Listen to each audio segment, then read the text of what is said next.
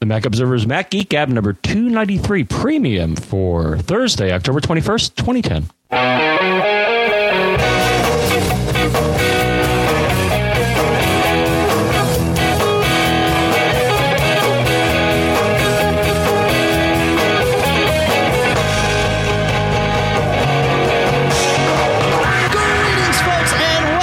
To the Mac Geek Gab, the show where you send in the questions, you send in the tips, we build those into the agenda and deliver it for you with our answers, our advice, and your tips as well. From Durham, New Hampshire, I'm Dave Hamilton. And from, where am I now? Fairfield, Connecticut, John F. Braun. There you go. So this is our second premium show of October, if I am not mistaken. But we have a lot of questions. We do the intro there. We explain what we do. But of course, you folks, because you're premium subscribers, you know exactly what we do. And thank you for supporting the show. That's it means a lot to us, as we always say. So we've got a couple things. I mean, we've got a lot of questions to answer. Maybe a tip or two to share. I'm not sure how we're going to go. And then Apple had some little thing yesterday where they announced some stuff. So maybe we'll talk about that later too. Right? We'll talk about that later, too, I think. Right, John?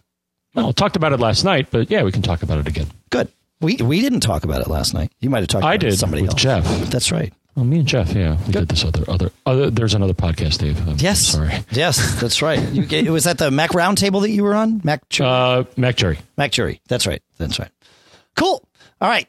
With that, let's dive right into Chuck. And I'm starting in the midst of Chuck's audio comment because there was multiple pieces to it. And hopefully I've found the relevant bit. Something that can be done to correct that. Here we go. I originally wanted to call, though, about emptying the trash. My trash seems to have gotten to where it doesn't want to let go of anything. I've tried holding down the Option key while emptying it. I even tried a terminal command line, a terminal line that I found, RM-RF something /trash/ asterisk, I think. I copied it directly from an article, and still nothing. Meanwhile, I can't even find out the size of what's in there because in a previous effort to empty it, it has gotten stuck on that, and whenever I do click on the trash itself, hoping to get information on the size, it simply says you can't open the trash because it's being emptied. So any ideas that you could offer, I'd be grateful for, and here's where you cut me off. All right. Thanks, Chuck. This is an interesting one, John. You want to run with it, or shall I start and then hand it to you? I'm going to start with what I thought would have been useful and may have helped us unravel the problem. Okay. So, of course, the trash is something you can see through the Finder, but you can also get to it, as he said, through the command line. Right.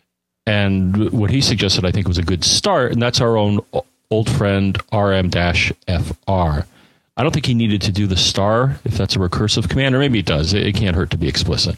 Well, right? Yeah, no. So to be fair, we have not stated the entire command yet. And if we're going to talk about it, we need to. The command that he typed was RM-RF space tilde, which is for home, / dot trash with a capital T / star. And in that sense, I believe the star is required because we don't want to delete the trash folder itself.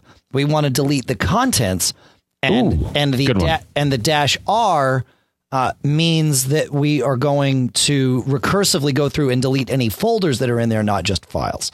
So that's that. I don't like to go too deep into command line stuff because for many of us that's hard to visualize when hearing it. Of course, it's much easier to see it. So, but true. In that sense, the star is relevant. But go ahead, John. Yeah. Okay. Well, no, the one piece of information that I would have found useful, and I think may have helped us figure this out, would be to actually do a directory of, do an ls command, probably an ls-a or something like that, or L or AL. I like AL because it does everything, and it does it in a long format that tells you, all the bits and pieces. Yep. That have to do with the file, including, of course, things like permissions, which is what I think at some level this has to do with.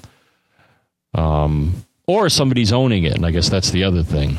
That somebody may be holding on to that file, so it's not letting it be thrown out. Though I thought I've seen that in the Finder as of late, that if you try to get rid of a file, it'll typically now, at least in SnowLever, come up and say, oh, I can't do that because this application is holding on to this. But I don't think that's universal, unfortunately. Right. All right. So he said he did repair permissions and he did run Onyx. He sent us a little email, of course, along with this. So, I don't know that it's permissions, but something stuck. There's a I got one more. Okay, go ahead. Well, I got one more. The other thing I would try, and then this leads in nicely into what you're going to suggest, which I think is probably the best way to go about it. But one thing to try quickly, from what I have heard, there is a choice in the Finder menu called Secure Empty Trash, ... Yep. That's worth trying. Because, so it uses a slightly different mechanism. I think what it's doing is it's actually overwriting the information as well. So maybe it has that extra oomph to get rid of this file, whereas the normal empty trash would not. However, that failing, then we break out the big guns, I think, Dave, and that's where you can guide us through that. Right. So the terminal command that, you were getting permission denied when running that terminal command, which likely means you were one step away from perhaps solving this problem. If you got permission denied, what it means is that the user as which you are running does not have permissions to modify the files you're trying to modify. But as we talked about in the command line that you're using, you're referencing your own home folder. So in theory, you should have access to the trash folder in your own home folder, and you should have permission to empty it and delete the items in it, because that's really what's happening. When you move something to the trash on the Mac, it simply moves it to a hidden folder called .trash with a capital T in your home folder. And then it sits there until you tell it to empty the trash, at which point it deletes all the stuff that's in that folder. So, the fact that you're getting you're having a problem in the Finder emptying it, and also having a permissions problem from the command line, tells me that, well, if only we could tell it ignore permissions and let me delete away, you might solve the problem. And there's 5 characters you need to type before you type that command that you mentioned before, or that we mentioned before, which is, those 5 characters are sudo space. sudo tells the computer, I want to run the following command as a super user. And that's what it stands for. sudo, right? Super user do. So you type that, and then it asks you for your password just to authenticate that you're really you, because you're about to become super user. And as soon as you do that, then it executes this command with a fully privileged account. My guess is at that point, your problem is solved. But if that doesn't do it, then I would try doing exactly the same thing from the command line in single user mode. This is far too, it doesn't make sense to go through all the details here, but from a top level, and I'll post an article about this so that you can reference it, and it'll be linked from the show notes automatically, actually. When you start up the machine, hold down Command S. That will bring you to a terminal. Then you need to mount the drive. At that point, your drive is only readable. It's not writable. So you need to change the drive and make it writable. And then you go and remove your trashes folder. But there's some caveats to this. First of all, home is not the same home, because you're now root as opposed to your normal user. So you've got to dig in a little deeper. If you're comfortable with the command line, then you already know what I'm talking about. If you're not, wait to read the article, because it'll make it much, much simpler. And of course, we sent this via email to Chuck, so he's already got the information. He's good to go.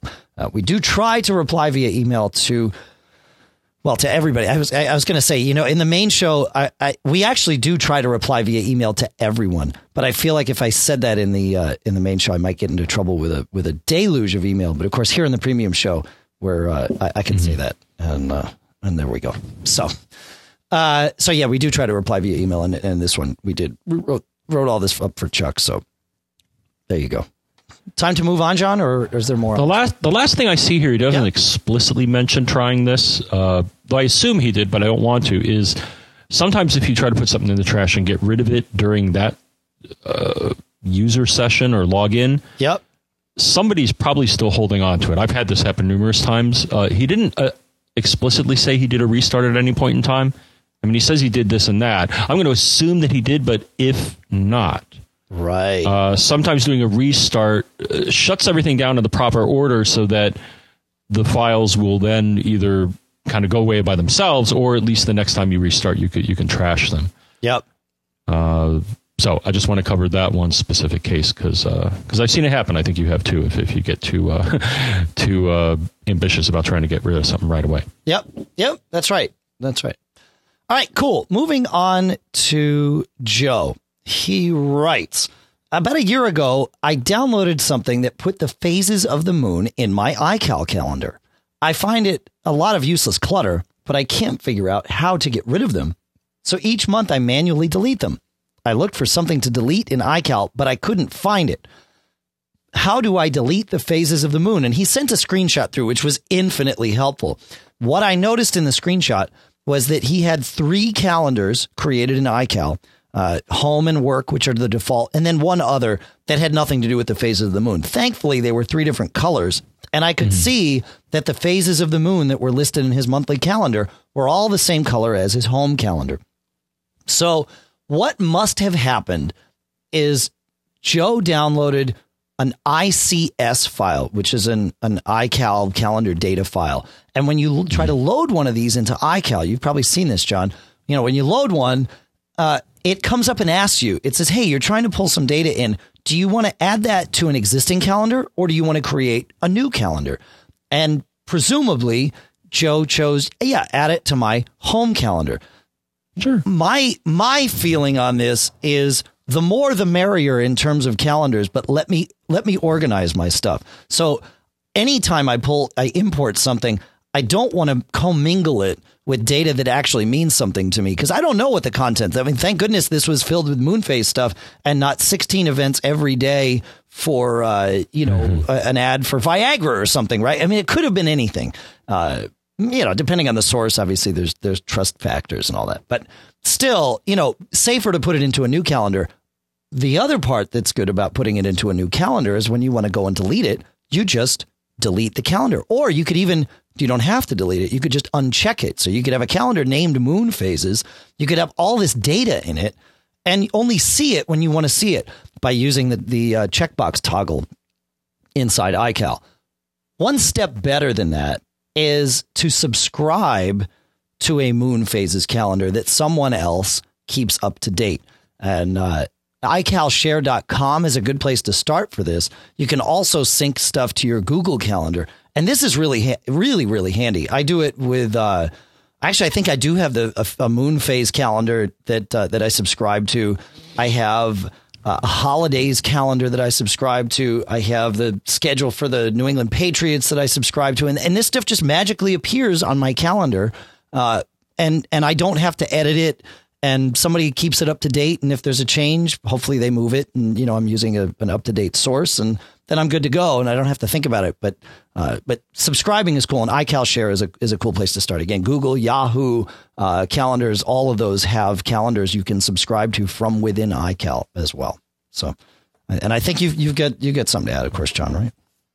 Of course. Oh, I try.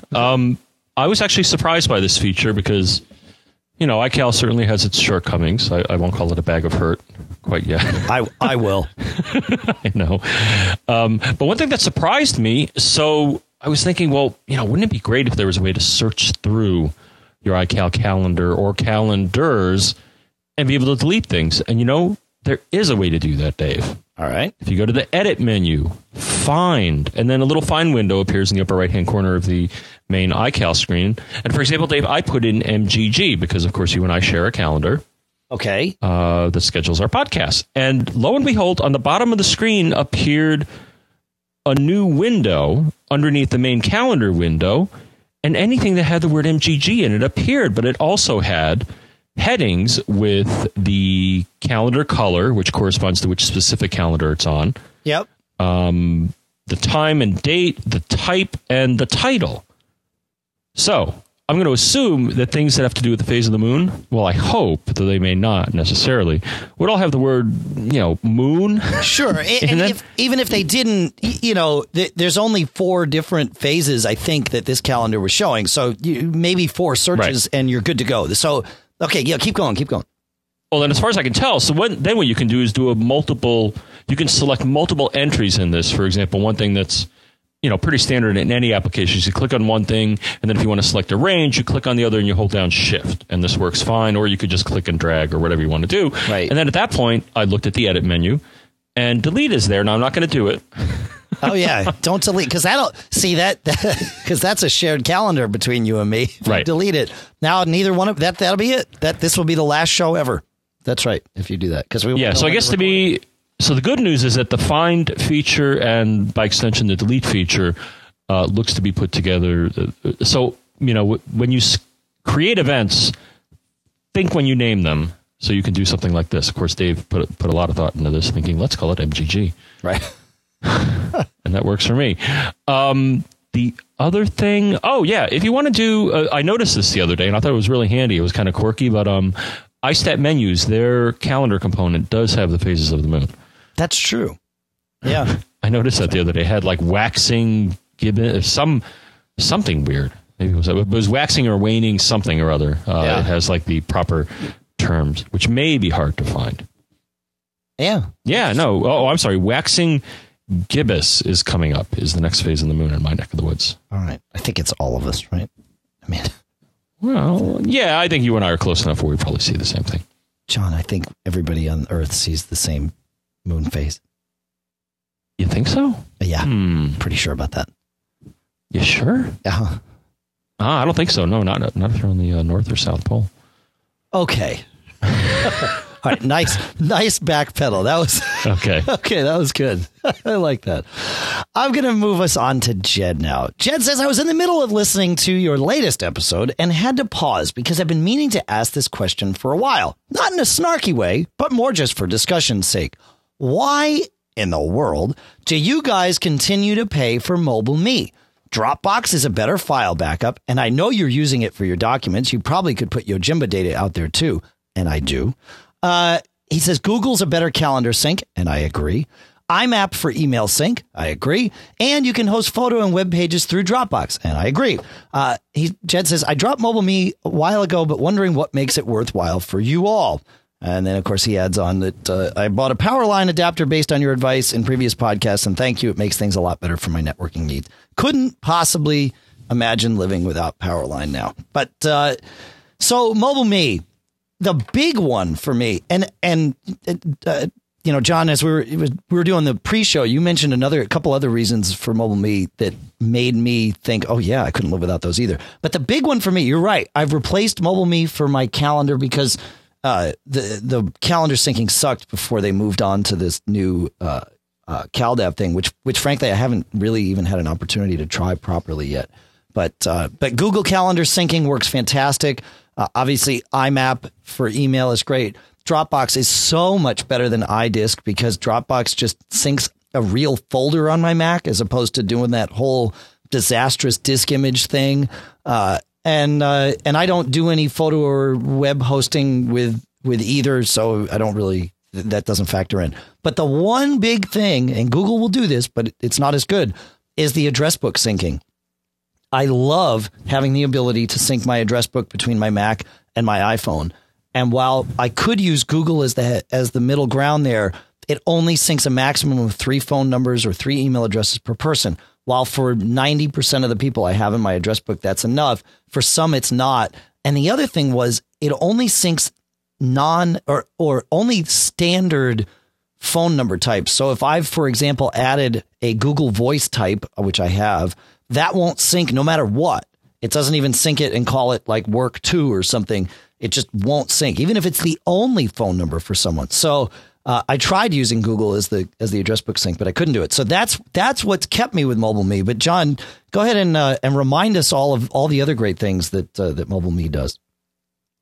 Yeah, some of the other things I like, and other people offer these, and sometimes they go away. But for example, Bookmarks is nice. Yes. Now, there was recently a company, the name escapes me. Xmarks, who, I guess it's debatable whether they are actually going to go away because there's apparently been a groundswell of support to keep them because they're a nice cross-browser, I think, cross-platform solution for that. Yep. Yeah, you covered the contacts. Keychains, I like that too. Oh, yeah, couldn't live without that. Yeah. Because, when you probably want your security information synchronized across all the computers you use. Right. For ease of login and all that. What else do I see here? All right. I'm looking at the syncing features, and I think I covered the one that's most important to me. The big one that you mentioned, Find My iPhone or Find My iPod or Find My iPad. Huge. Yeah, it's on my list. Huge. I never lose my phone. Twice in the past week, I've had to resort to using Find My iPhone to find it. Once it was like it had fallen out and was in the couch cushions. Another time it was just somewhere else. But yeah. So that's a great one. Of course, it uses GPS on the iPhone, and it does an approximation, which I found is pretty accurate if you have a iPod Touch. Oh, I don't even use the GPS. I mean, for these, I just had it, I sent the beacon to it. And it beeps. Yeah. Or makes a noise or something. But Pilot Pete was telling me he found his iPhone. He dropped it in a parking lot, and he used the GPS to triangulate exactly where in the lot the thing was. And he drove back there, and sure enough, there it was. So, big deal. It is a big deal. Some of the other things, I do like the WebDAV compliant iDisk, and they actually offer a client for Windows people to do that. But any computer that supports WebDAV, you can get at it, so that's nice. Why is that better? And I'm not asking that in a snarky way, or at least not. Well, yet. no, WebDAV is just a standard. So I'm contrasting it to something like Dropbox. And the Dropbox is not a WebDAV compliant service. It's very useful, and it does some things that WebDAV doesn't. But, sure. I'm saying in the context of it being a standards-based offering, it's they're certainly not the only one, but right. But it is based on WebDAV. So almost okay. So I get that it's a standard. Why is it in what functional way for a user is that better? That's what I'm just having trouble understanding. You do not need any special software to access a WebDAV volume. Okay. Then you can get at it through the browser typically. It's a URL, literally. And I can get to Dropbox from the browser. Well, assuming you install the Dropbox. No. I can go to you're absolutely correct. Dropbox.com, and I can get things. Yes. I can download things from there and manage everything. Right. WebDAV makes it so that it appears to be just another network volume. Okay. Right. Well, Dropbox is close. I mean, you have a Dropbox folder in your sidebar and all that, but yep. And it, it's easier to get through firewalls and all that fun stuff. So okay.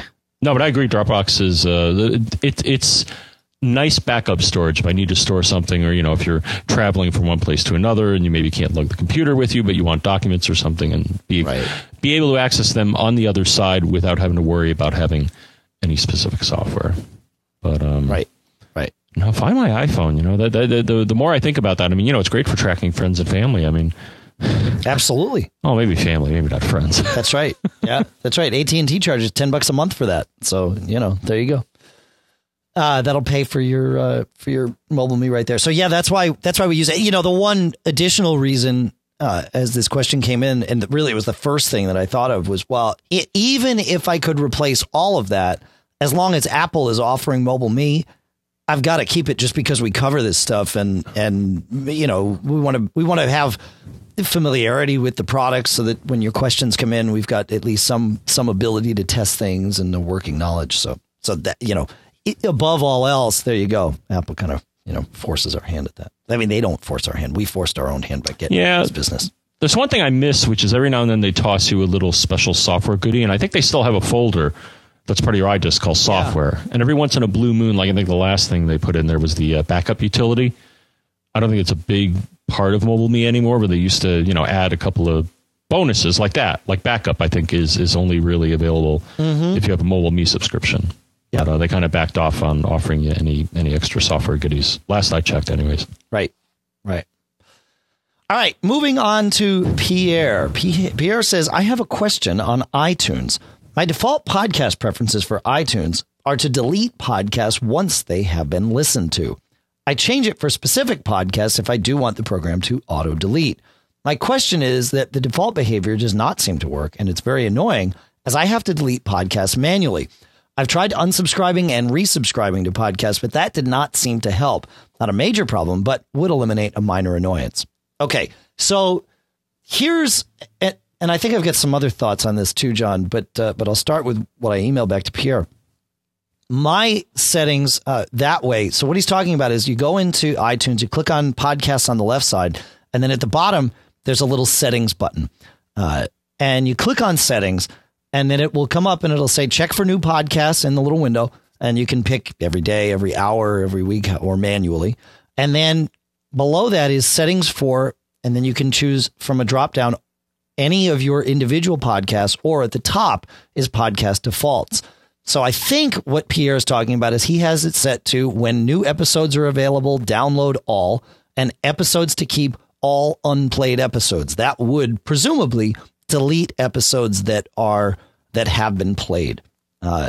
And so you could say, if you want it to keep everything, you change it to all episodes.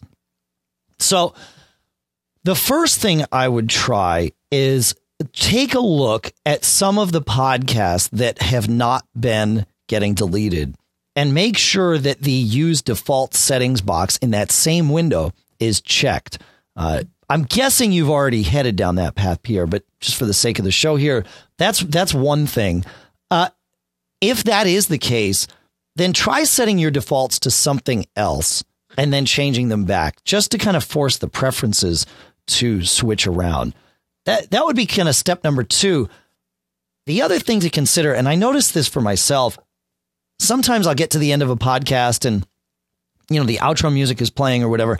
I've listened to the show, but I haven't, as far as iTunes or my iPod is concerned, I have not gotten all the way to the end where it then jumps to the next podcast. And it's only when you get to the end that iTunes marks it internally as having been played. And I wonder if that's the issue here. So and the other thing to mention is that it will only process when it checks. So if you have it set to check manually, then you have to force a check. You have to force a refresh on all your podcasts. Have it go out and see if new ones are available for download. That's the point in time when iTunes is going to comb through and delete anything that's been played. So that's my experience anyway. I don't know if you have anything to add here, John. I've been looking for this as you were talking, and where do you set the defaults? Okay, so you're in. Is it within that dialog? Yes. In the settings dialog? Okay, so it's kind of all right, if you have the checkbox checked or unchecked, No. Well, yes, but if you where it says settings for, and it probably says like Mac Geek Gab or the Mac Observer's Mac Geek Gab, right? Yeah, I got to cut back on that. Okay, change. Good. So click on right next to settings for, click on the little drop down and go all the way to the top of it. You should have an option that says podcast defaults. Yes? Wait, where? In preferences? Hold on. In iTunes. Yeah. Go again. There's nothing worse than trying to talk a knowledgeable computer person through something because you know that they're clicking on stuff that you haven't told them to click on. Because there's no way that you would. That's what I was doing. There's no way you would have asked me, what are you talking about? If you get back to it. Clicked on the stuff. So anyway, in podcasts, you go down and you click on settings at the bottom, right? Uh-huh. And you get a little window up that says podcast settings. The first item is check for new episodes, right? And you get a time thing? Right. Yes. Yep. Okay. Yep. Good. Yeah, I'm there. Okay. Below that, it says settings for, and then there's a drop down list. Podcast defaults. There it is. Got it. Okay. Well, that's kind of buried in there. No, I was looking in I was looking in the official preferences in the iTunes menu. Got it. And I didn't see anything there. Okay. Well, that's a good one because, I didn't really know how that got there. Yeah, and it is cool. For me, I actually have it set to only keep 3 episodes of most podcasts. But again, there are some that I want to not use that the default setting and maybe keep everything or only keep 1 or keep 5 or, whatever I want to do. So yeah, it's handy. It's a little tedious if you have more than a couple of podcasts to go through and edit this way. But it is nice that this even exists at all, because for a while you only had one global setting for everything, and that was unworkable for a lot of things. Mm-hmm. Good one. In the last, I want to address this actually. In the last premium show, we asked you what your thoughts were on having advertising in the show, and I wasn't going to play. We got a ton of comments. I would say we got a lot of comments from you people. Thank you so much. All but about 2 of you were on the same page as Ken here. In fact, I'll play Ken's comment and then we'll comment a little bit on it, and then we'll move on to Jerry. Hey, John and Dave, it's Ken from Kailua. You asked how we felt about putting ads into the premium show, and I just wanted to say that for me, while normally ads are a pain in the ass and a distraction, I find your ads very helpful. Now, by now, I'm familiar with most of your sponsors, but especially when you get a new sponsor or an update that you're describing what it can do that it didn't do before, I find that very helpful. So others might not agree with me, but I'd be happy to have your ads, at least the kind that you're generally doing, in the premium show. Okay. Take care. I hope I'll see you this year at Macworld if I can get up to scratch to get there. Aloha. Thanks, Ken. So, yeah, all the responses were or most of the responses were along those lines, or even adding to that really, you folks, in addition to, or perhaps even more importantly than wanting the extra content that, of course, we're doing for you with these premium shows, you just want to support us and in whatever way possible. And if that means hearing another ad or so in the premium show, more power to us. It's humbling. I have to say, John and I, we talked about this over dinner at Blog World Expo this past weekend. And it really is. There's nothing more to say except thank you. We have no immediate plans to put ads in this show. We brought this up because, frankly, you folks had brought it up to us, and I wanted to get a larger sample size before we made any decisions at all. Obviously, we know what the answer is now. There are, again, no immediate plans to make any changes here, but thank you for taking the time to reply and send in your thoughts, and thank you for wanting to support what we do here. John and I'll get a little emotional here. We love what we do, right? Well, we've done this for 5.5 years. Oh, absolutely. And we love it, but even more than that, we love how much you love it and how much you respond to what we do. And it's the thing that if otherwise I wouldn't be driven to do the show, it would be the thing that would drive me to do the show. But I do it anyway because we love it. So thank you. It means a lot. It really does. Yeah. Now, something I think we want to explore, and I'll just mention it, Dave. I think it's a big shocker, but some people have also asked for a way to spontaneously make a contribution.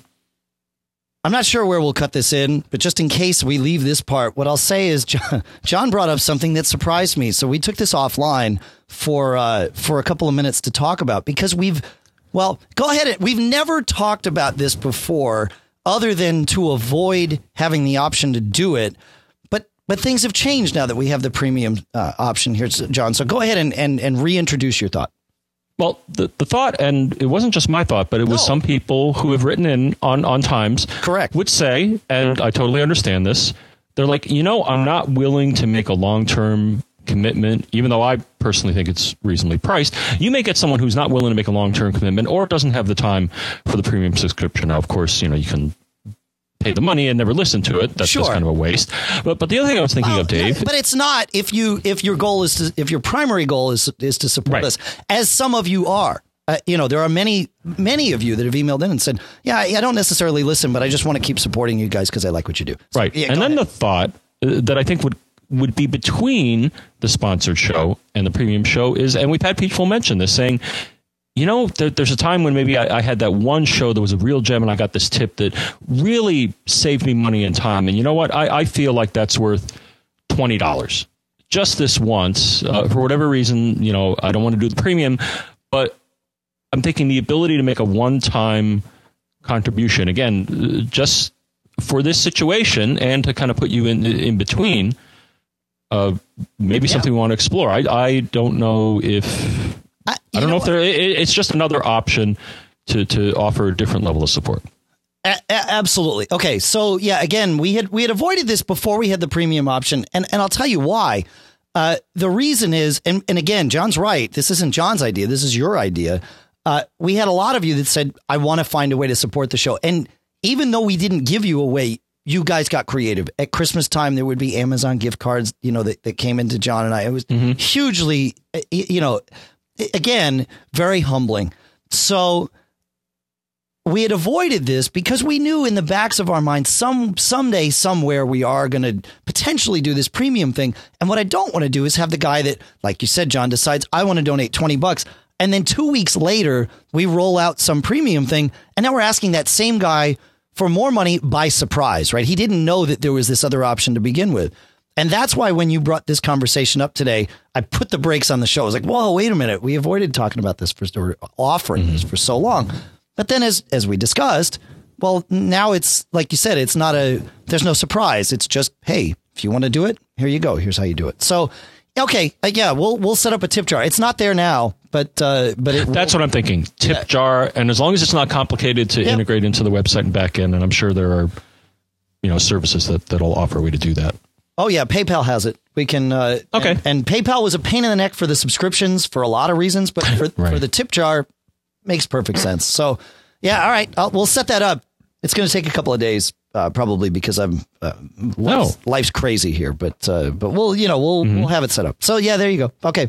Now it's really time to move on to Jerry. Jerry writes, I have just up your alley, John. I have a dual core G5 Power Mac tower with lots of fans, nine, I believe. John has a similar model. He says, I believe mine has 2 gigabytes per core, I'm told. And a 1 terabyte hard drive, 3 gigs of RAM and 2 gigahertz per core, I think is what he's trying to say. But anyway, yes. 3 gigs of RAM and a 1 terabyte hard drive. Yes, that's got to be what it is. Often when I start up the Mac, it powers up all the fans and goes into a deep sleep, which necessitates my having to hold down the power button and shut the Mac off. Then I need to do a restart and all seems okay. This happens when I have scheduled startup at 5 a.m., so I must leap out of bed to turn off this racket and then do a restart. I should say that the Mac won't go to sleep anymore since I added a PCI X card for extra FireWire and USB ports. Only the screen will shut off. Could all this be related? Do I need to upgrade to an Intel? I really like this desktop a lot, but it uses a lot of power and generates enough heat to heat up the small room that it's in. Gosh, you get that better than a wood stove. I love your show and listen to yeah, okay. Thank you, Jerry. Very much. Very, very much. All right, John, go ahead. You're the expert. I think I know what the problem is. So yeah, first off, I think the machine he's talking about is a Power Mac G5 dual 2 gigahertz.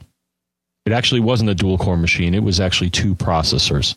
Right. Back in the day. And I think I found, though it took some digging. So I remember, Dave, when I heard him talk about fans spinning up, that reminds me of firmware.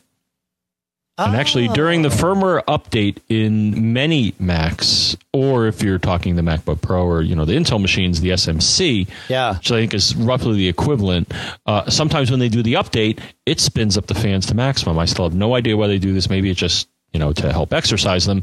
But then I thought, let's look on my computer. And of course, now with, even though it's Leopard, and I search with Spotlight and I search for firmware update, and I found on here. Now, oddly enough, I wasn't able to find it immediately searching through Google or Apple support site, but once I did a search for this term, so I found a little program I had in my utilities folder, I think, Dave, called Power Mac G5 Firmware Update 5.1.4. Okay. So I have a link to that specific file. I don't know if he's applied it. Now, how would you know if you've applied it, Dave? I'm going to tell you.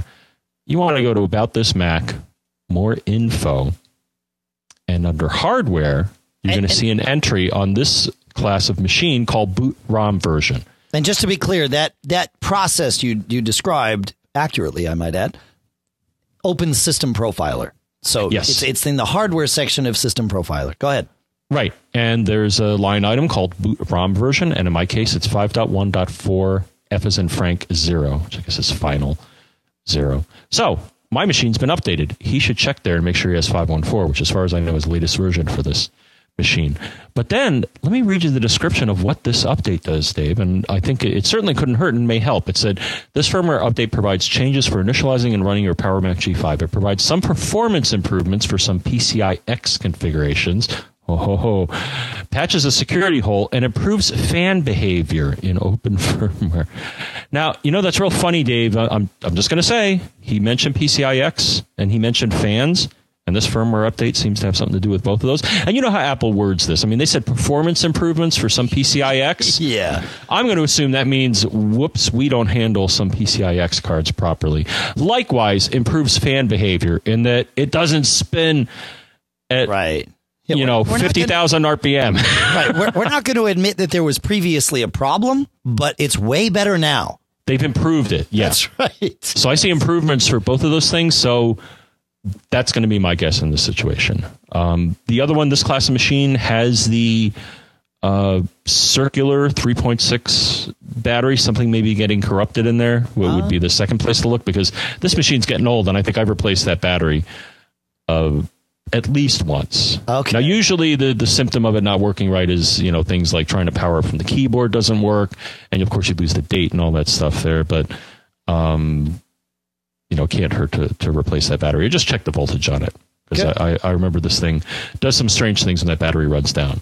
So, blast from the past, but yes, I've been through it. All right, let's. What do you think? Should we do Jason or move on to one of the other ones below? I like Jason's question. All right, cool. We'll do Jason, and maybe we'll talk about what Apple talked to us about yesterday. Jason writes, I have a content question, and since you've been the answer guys for me for so many other things, many other times, you were the first to come to my mind.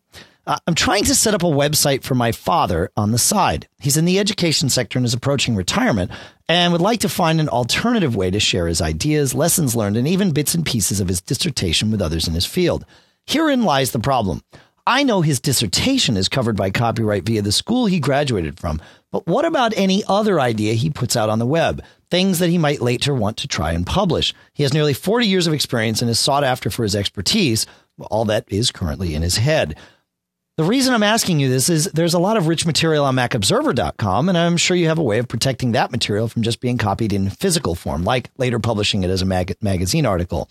After listening to your podcast from episode 30-something, I've become the go-to tech answer guy myself, so I'm a really strong believer in online and podcast education. That's awesome.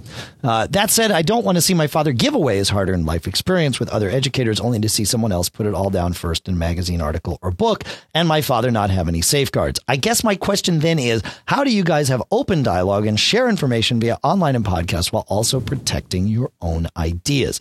All right. I'm not an attorney. I love to play one, but I'm not an attorney. That said, I've paid a lot of attorneys a lot of money over the years to learn a lot of these lessons and to figure out a lot of these protections.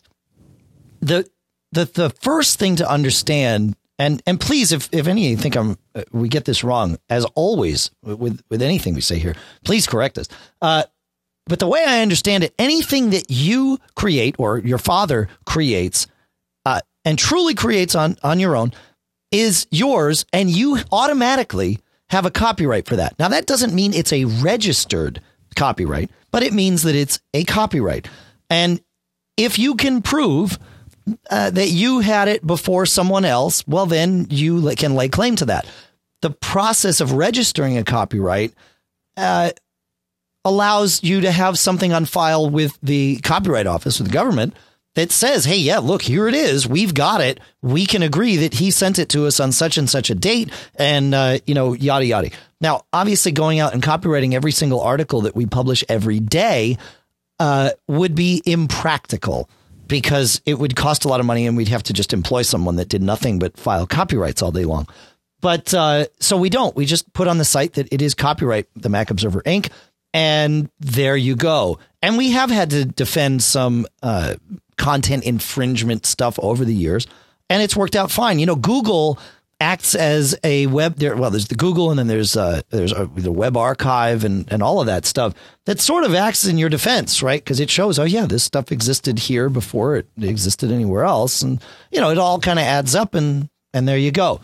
Now there is Creative Commons out there at creativecommons.org. And if you go to creativecommons.org/choose, you can create their whole concept there is building a more flexible copyright system where you can say, hey, yeah, I want to retain the rights to this, but I'm okay if you share it for non-commercial use. And you either can edit it or can't edit it. And as long as there's an attribution, this is okay. There's all these different parameters. And if you go to /choose at creativecommons.org, you can build a little thing and then post that on your website and say, hey, here's my license. And if you want to learn more about it, click on it and read. And you can tell people exactly what you've told them or you've granted them they can or can't do. So, a full copyright is you reserve basically all rights. Creative Commons lets you selectively release certain rights without giving up others. and it's good stuff. So there you go. That's my part of this, John. I think you've got, as always, some stuff to add. Well, a little bit. So I was looking around online, and this resonates with what I know already. So I think, as was mentioned, the best way, you don't explicitly need to put copyright on something in order for it to be protected, but it certainly can't hurt. I just looked at that online, and it sounds reasonable. But just so there's no question, whatever you have, put a copyright on it, and that will strengthen the protection. It's not like you don't get it if you don't have it. Yep.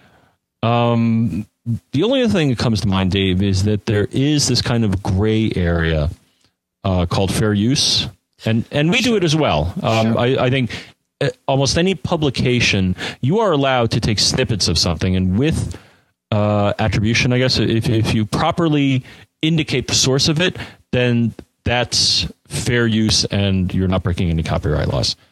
So people take snippets of the work and quote it, then that's okay. If they take the whole darn thing, word for word, and the thing I wanted to mention is that it's almost trivial now with Google, or at least, I know a lot of teachers, and I think this is where, this gets into, is not so much copyright violation, but plagiarism.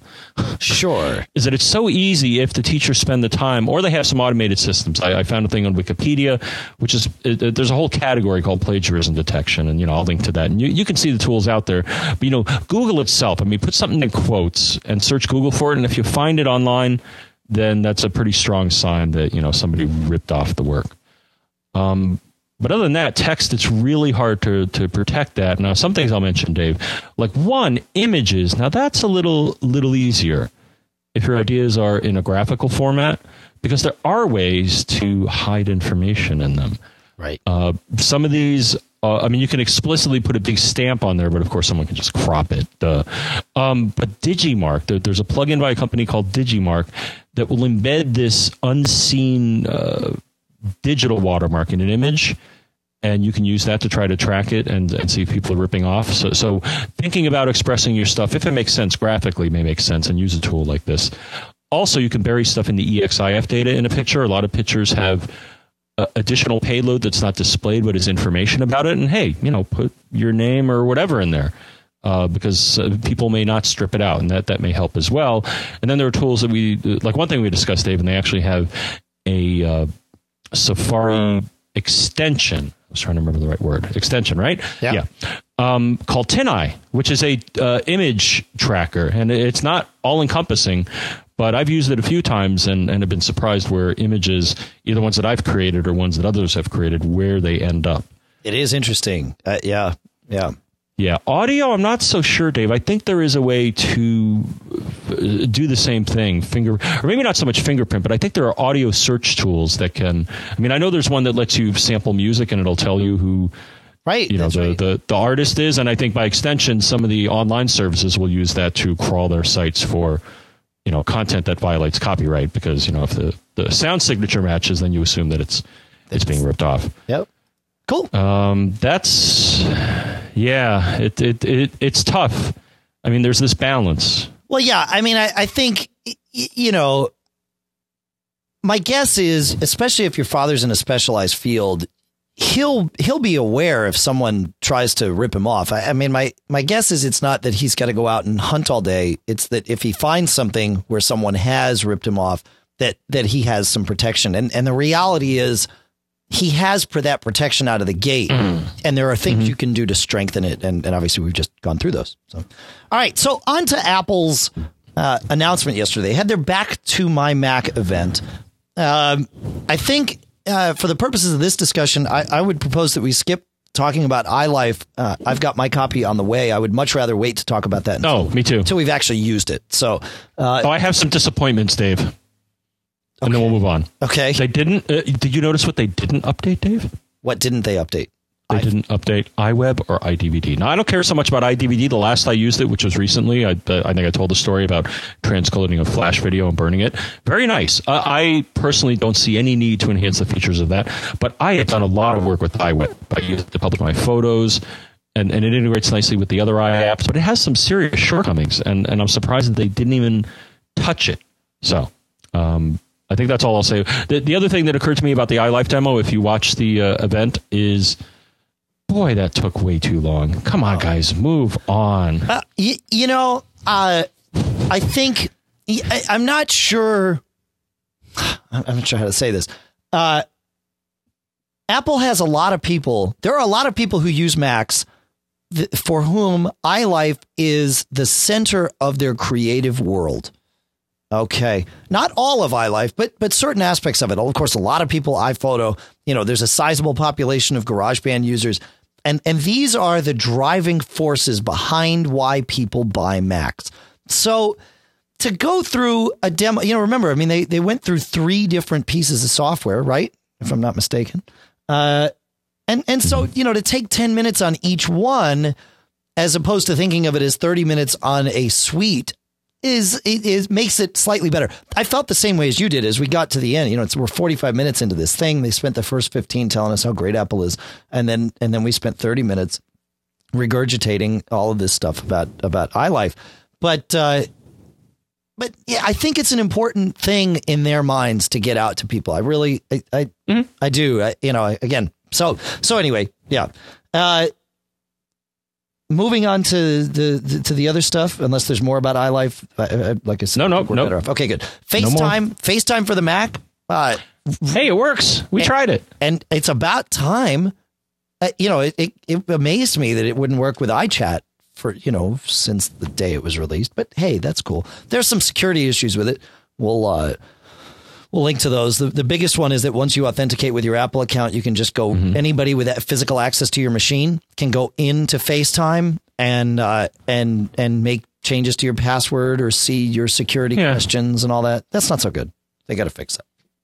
No. So FaceTime was welcome, and I wonder if it's going to spell the end of iChat, at least the video portion, or they'll just let them coexist. I think they'll bake FaceTime into iChat. Yeah. is what I think will happen. Yeah, they probably didn't have time to do it. Yeah. And then, of course, the next thing they announced, Dave, well, 2 things. I'll pick one, if that's okay with you. Yeah, of course. Well, I'll pick the one, again, I'm in a cranky mood right now, but Lion. Okay. Now, similar to the iLife thing, I think, Dave, this was meant for a different audience.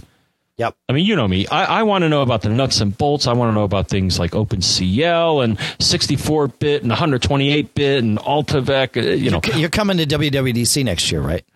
I think I almost have to now. Yeah, pretty much you just laid it down. That's right. But what's important so the features that they mentioned, and once I looked at how he presented what we like about these things and also tied it into the next thing, of course, which was the computer. But still, to talk about Lion, none of those features were earth-shattering technical breakthroughs, okay, that people have been asking for. These are usability things or iDevice things that they're going to bake into what they're going to call the Mac. Well, will continue to be the Mac. That was kind of my take on it. I think it'll take a little more time for them to figure out exactly what they're going to do underneath the covers, or that'll be a different audience. Lion, and is this going to be the final version?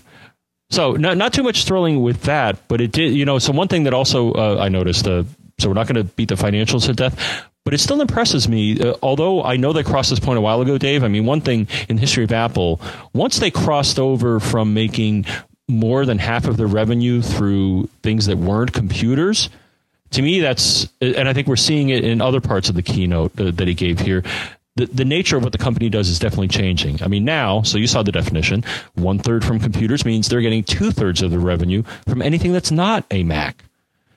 So will that number continue to shrink? I don't know. And then the other thing that shocked me though was the market share. That figure is always open to fudging and all that, but I was shocked that it was 20%.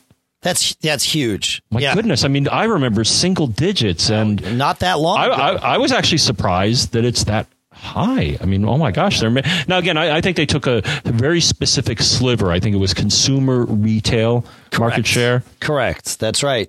So it's not like global market share everywhere, but still, that's an impressive figure. So I'm happy, and I wish they'd issue a dividend with that big pile of dough, Dave. That would be nice. That would be nice. But they needed to be innovative. But then the next thing, and I'll let you comment on this. I'm sure you have some comments, but the new the new Airs, I think, spell it. Oh no, you're skipping something that I think is actually kind of important, which is the Mac App Store.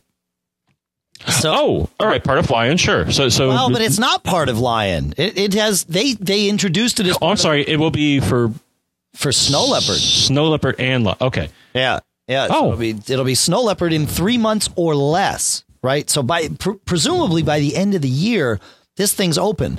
And if you haven't seen the demo, it is very, very similar to the iTunes or iOS App Store. You navigate through and you find the stuff that you want to buy, and you buy it. The one big difference out of the gate is that it's not the only way you're allowed to put stuff on your Mac. It is simply another option. Now, I'm sure Apple would love it to be the only way you put stuff on your Mac because they just like that control. But that's not going to go over all that well out of the gate. Can't.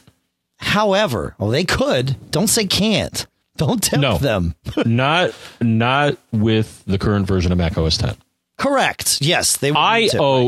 iOS, perhaps. Right. Or a future version of Mac OS 10. Mm-hmm.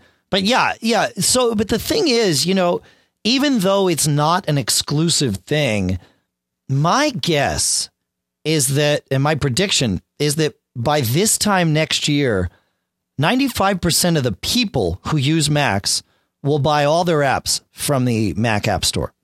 Now, I don't mean to say that 95% of all apps sold. I said 95% of the people. I think there's a lot of people out there that don't buy many apps. They buy the things that they need, and then they kind of just roll. And they aren't part of our club here, right? They don't care about default folder and iStat menus and all of that stuff that adds functionality that Apple won't sell you in the App Store. In fact, those two apps I mentioned, I pulled them out of a hat here as I'm just talking, but they go against the rules for the App Store. You can't modify the user interface.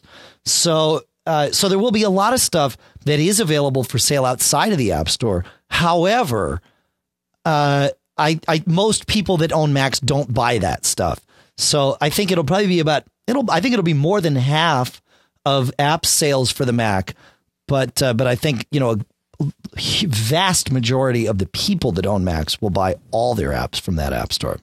So, and I think that's a big deal for companies like Accelerate and Kaji, all these, electronic distributors, because, this is going to cut into their business, at least on the Mac side. Yeah, there's some concerns that I have. So one is that if it's going to be like the App Store, then I think it almost certainly is going to incorporate some form of DRM. Right? Well, it does incorporate DRM. Yeah. Okay. Well, I'm just pointing out some of the potential downsides of this. Is that people may not like, or they may not care, just like with the App Store. But people may not want the. Now, it sounds like they have some sort of. Let me tell you about the DRM, because they explained this yesterday. It is DRM'd, and by DRM, of course, what we mean is it stands for Digital Rights Management. But what it means is you can't copy the software. So it's Apple's own copy protection. But they will allow you, just like you can with the songs you download and the apps that you download for your iOS devices, is that you will be able to share the apps that you download for your Mac amongst all of your computers. So any computer that's linked to your iTunes account will have the ability to run those apps. So that's how the DRM is going to work. Just like with iTunes and music. Correct.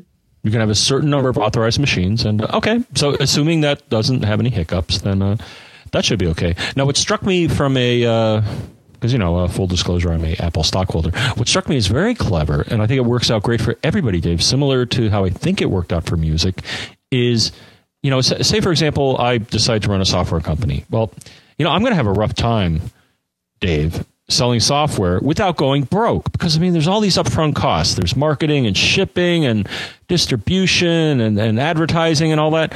I don't want to deal with all that. And in this case, Apple, I think what they're going to do is they said, you know what? We'll take 30% and we'll do all this for you.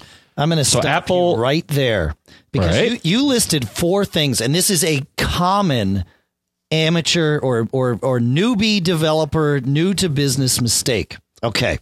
So you mentioned 4 things. You said marketing, shipping, distribution, and advertising, right?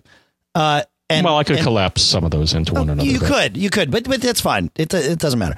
And Apple's going to do all of those things for 30%. That is absolutely wrong. They're going to do 2 of those things for 30%. Well, they do distribution. They do distribution, which is essentially your shipping because there are no shipping costs. But they do 0 marketing or advertising for you. And if you want your product to get attention, you need to do the same things you've always done. You need to reach out. You need to do PR. You need to do some sort of brand building or awareness building, rather. And that can be PR or advertising. All right. You know, that I'll qualify in that they may do a limited, just like they list podcasts or their favorites or this or that. Yeah, certainly no replacement for a decent campaign. I understand. That 30% from Apple does not guarantee you any advertising at all. You may, understood. I totally be understand. Subject to it, but it's an important distinction to make because a lot of people have made that mistake and failed because of it. Okay, no, I agree with you. So just as you have something in the App Store and you have an iPhone or iPod Touch app, you are not guaranteed success because Apple offers the channel. That's right. Though, yes, so I agree with you. So I'll take that back. I agree that they will not help you become successful without a little effort on your part. But as far as what I said, as far as the distribution and the payment, that they take care of, and that can be a big cost and confusing for a newcomer. So here, Apple, basically, if somebody if they buy your thing, that they'll deposit money into your bank account, minus 30%, which is like cool. Yep. So, yeah, no, good. Now, the other thing that I'm going to call a foul on here with Apple is Steve Jobs is on stage and he says, and it's the same 70-30 split that we do in the iOS App Store. And nothing could be further from the truth. And here's why. Really? Yes. Here's why. Go.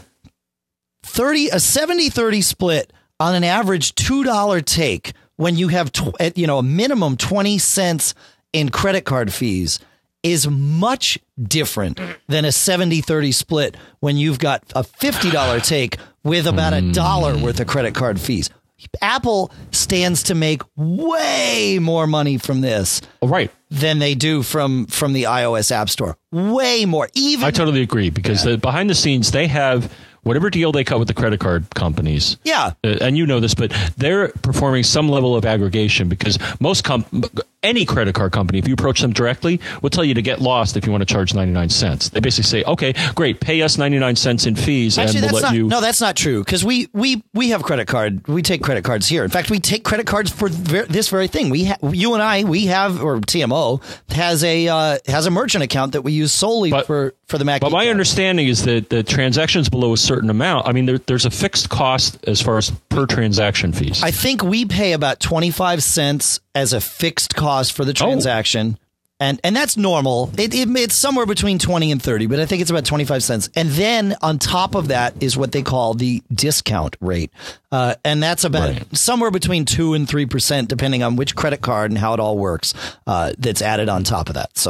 But that 25 cents is the same for a $1 transaction as it is for a $100 transaction. So I guess what I'm saying is for low value transactions, bingo. Apple provides you a huge benefit because 25 cents is 1/4 of 99 cents. You already lost 25%. That's right. Just due to transaction costs. Where I totally agree with you, and I think I think they may consider because Dave, some software may cost and some is worth hundreds of thousands of dollars. So I'm wondering if they may do consider a sliding scale because they're going to get a lot of pushback, especially from people that want to release apps that again cost on the hundreds or thousands of dollars. So 25% or 30%, I think in that case is ridiculous. Yeah, and if you're Microsoft, you'll probably have the opportunity to at least attempt negotiation with Apple.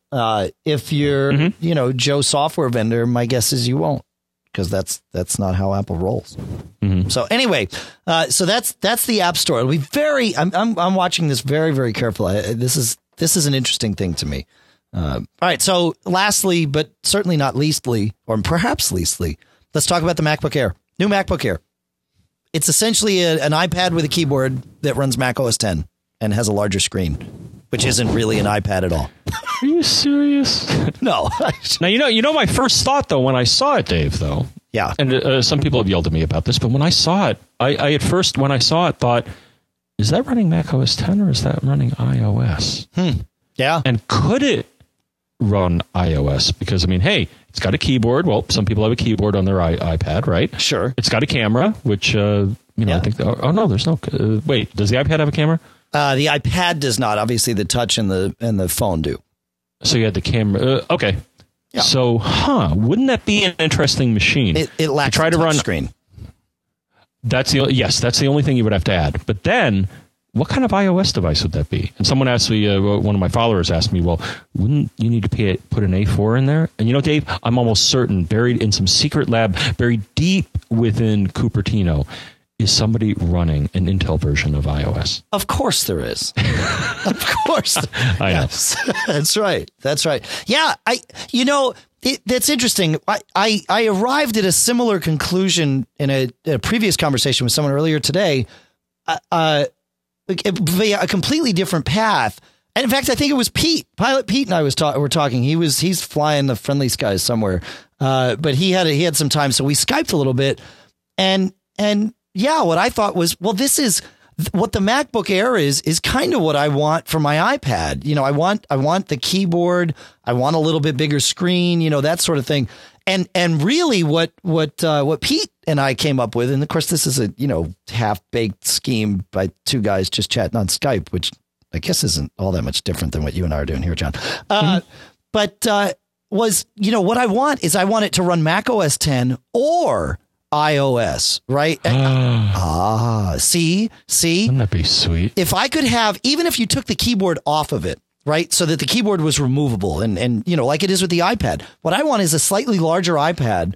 And maybe I don't even need it larger. I just want it to be an iPad when I want it to be an iPad. And then when I plug it into its dock, I want it to be, run Mac OS 10, right? And I want to have, external monitors and be able to use apps in a different way and all of that stuff. But then when I grab it, I want to take it with me and I want to use it like an iPad. So that would be cool if we're going pipe dream-ish here. Yeah. Other than that, I think it looks like a good travel machine. Agreed. And at least the initial configuration, which I think is a 1.4 gigahertz dual core and 2 gigs of RAM, to me is kind of on the wimpy side for Mac OS 10. Yeah, it is. It is. I agree with you. Maybe if you're only running one app, you're cool. Right. But for me, Dave, and I suspect for you, what I do with my machine here, I'm very happy with a 500 gig drive and a 2.6 dual core and 6 gigs of RAM. It does what I need. Right. Because I development and, messing around with video and stuff like that, I think this machine would fall short. But I couldn't see myself ever using this as a primary machine, Dave. Maybe as a travel machine or a backup machine or just quick, I got to grab it and get on the road. Right. That I could see it for. And again, maybe, I'm glad you and I came to the same conclusion. And eventually, a version of it may be an iOS machine. I think that would be really neat. But really, I mean, you and I both know, and I mean, Apple's made no secret of this, that iOS and Mac OS 10 share, probably 80% of the OS together. Right. I mean, the core is the same. It's just it's just the user interface stuff. And there's some things that you simply don't have access to in iOS. But your iPhone's got a terminal. You just can't access it unless you jailbreak it. But once you jailbreak it, you can get right into the terminal on your iPhone and edit things. I mean, it's there's not all that much different. So really, if they can find the user experience that works both physically and then with the OS, where you could have, a pared down functionality. And, we're kind of going there with OS 10 Lion, right? Think about this, John. OS 10 Lion, they've got a lot of apps that are built to work in full screen mode, and you can swipe from app to app. That's a lot like an iPad, and they even said so.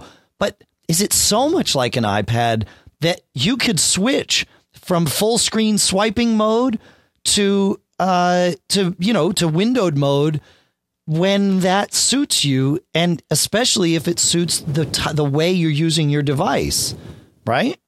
There's something to this here. I think we might have stumbled onto it, John. The secret. Well, we'll keep it a secret, just me and you and everybody who's and everybody else. That's right. All right. But it was a good it was another part of the product line that I think a lot of people perceived was stagnating. Yeah. And just as with the Apple TV, they gave it a shot in the arm, I think. Especially the and then we can move on or move out, but the elimination of any HDD hard drive option, where it's total flash. Now, you can get 2 gigs or 4 gigs, and I think 4 gigs, if I was going to get one of these, I would definitely get the 4 gigs. I don't believe that's I don't believe that's a user upgradable. And then it sounds like they're going to mainstream the whole SSD thing. Of course, this is the SS part of SSD, right? Right. There's no D. There's no drive. Right. It's just flash memory. Correct. Which, so I think they're kind of like the iMac, where they got rid of certain things and said, deal with it. This is another instance of that. And I think that, it's still too small. It's still almost, well, no, I think they do offer a 256 option. Yes, a 256 gig. Yep. That's, well, now that I upgraded to a drive twice that size, now that's too small. But I'm amazed that, so they learned how to cut some of the cost out, and the price I don't think is outrageous for the amount of SSD you get. No.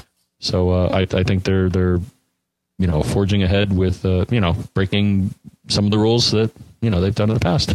Yeah, that's right. No, and first of all, I've been living with 128 gigs in my MacBook Pro with the SSD, and I've adapted, and it doesn't bother me anymore. So a 128. If I were to get a MacBook Air, I would go 256 just because it's always smarter to do that anyway. But it is possible for those of you that are thinking about this to live at 128. The one thing that I'll say is people that got MacBook Airs yesterday from Apple, as they were traveling home, many of them decided to see what the TSA would do if they did not take them out of their carry-ons. Because remember, the iPad doesn't have to come out. There are no moving parts inside. There's no optical drive. There's no hard drive. It's just electronics, right? Apple showed us the inside. It's electronics and, tons of battery. And every single report I've heard is that these things sailed through with flying colors. Now, I don't know what the TSA's official policy is going to be, down the road. Well, they look too much like computers for the TSA to really make an intelligent decision here. But my guess is the rule's going to be you got to take it out. But if it doesn't cause any problems on the X-ray, my guess is we could just leave them in and let it rip. And that's my thought, because Dave, my computer bag is not just a computer bag. It is the gadget bag. And almost every time I go through, Dave, my bag is one of the things where I see the guy pausing, looking at it, sometimes calling somebody over, pointing at something, asking what the heck is that? Yeah. Yeah. And I think they just look at it and say, okay, that looks like random electronics or something with batteries in it. Okay, fine. Actually, I wonder do they do anything more than just look to make sure it doesn't look like a gun? I sometimes wonder. I don't know. Yeah, I don't know. I'm going to mention something because you mentioned your computer bag. I traveled to Blog World Expo this past weekend, and I didn't want to have to check a bag. But I also don't like carrying a backpack anymore. It stinks because, you got a big heavy laptop in there. And like you said, John, you've just got piles and piles and piles and piles of cables and all that other stuff that weighs it down. So I attempted something that I've been wanting to attempt for a while. And I did travel with my MacBook Pro. That I want to do that too. I want to travel without it too. But in this trip I couldn't because we were, Gene and I were speaking and all that. And so I used I have this Case Logic. It's their 22-inch lightweight expandable upright roller, model LLR222. And it's not cheap. It's $180, but it looks like your typical sort of looks like your typical rolling suitcase, but it's huge inside. It's really well engineered. And it's got a sleeve on the outside for your laptop. So it makes it really easy to go through security with and without your laptop. So I actually traveled. What did we do? 3 nights in Vegas. I did not bring a backpack at all. I brought only this suitcase, and I packed all my, clothes and all that, my computer and my iPad. Now my computer stayed in the backpack other than I didn't have a backpack. It stayed in the roller, other than going through security. I didn't take it out on the plane or anything because, of course, I use my iPad for that stuff now. But man, it's the best suitcase I have found for this stuff, and it was so good to see it work in action this past weekend. So for those of you, I know we've got quite a few travelers here. We'll put a link to it in the show notes, but it's a cool thing. So there you go. That's my thought. I'm sticking to it, and I'm definitely sticking with the bag. I'm going to use it again. All right. All right. I guess that's it's time to see if we can get the band to fire it up here, or to stop firing it up and coming in from the cold. Anyway, you know how to get in touch with us, but we're going to tell you anyway. Premium at MacGeekGab.com is the email address for all of you. And you can send us email there, of course, text, video, pictures, audio. Dave, did you say premium at MacGeekGab.com? Holy cow, John, I thought you'd never ask. I did. I said premium at MacGeekGab.com. 206-666-GEEK, which, John, is 4335. And I threw my pen when I said that, when I threw it over to you. That's the phone number you call. MacGeekGab.com is the place where you'll start looking to see when you're looking for show notes. That they're all linked from there. Mm-hmm. And so you can Skype us to MacGeekGab as well. Again, we've got Macworld Expo coming up. As I said in the last show, we have a link for hotel rooms at the Intercontinental. Can't get the price any lower because of the way San Francisco hotel lockups are working this year, but we can get all of you upgraded rooms. Book your room. It'll book as a standard, but as long as you use the link, which has our little code in it, it will get upgraded. If you want, send your confirmation number into us, and we'll double check and make sure that you're going to be on the list to get upgraded. So I think that's it, John. Time to get out of here. Out of here. You know what? No, how could we? How could we? We can't forget. Michael Johnston from We Have Communicators, of course, converts this to AAC for your enhancement. And, of course, our bandwidth all comes from cashfly.com. And that's it. We're out of here now.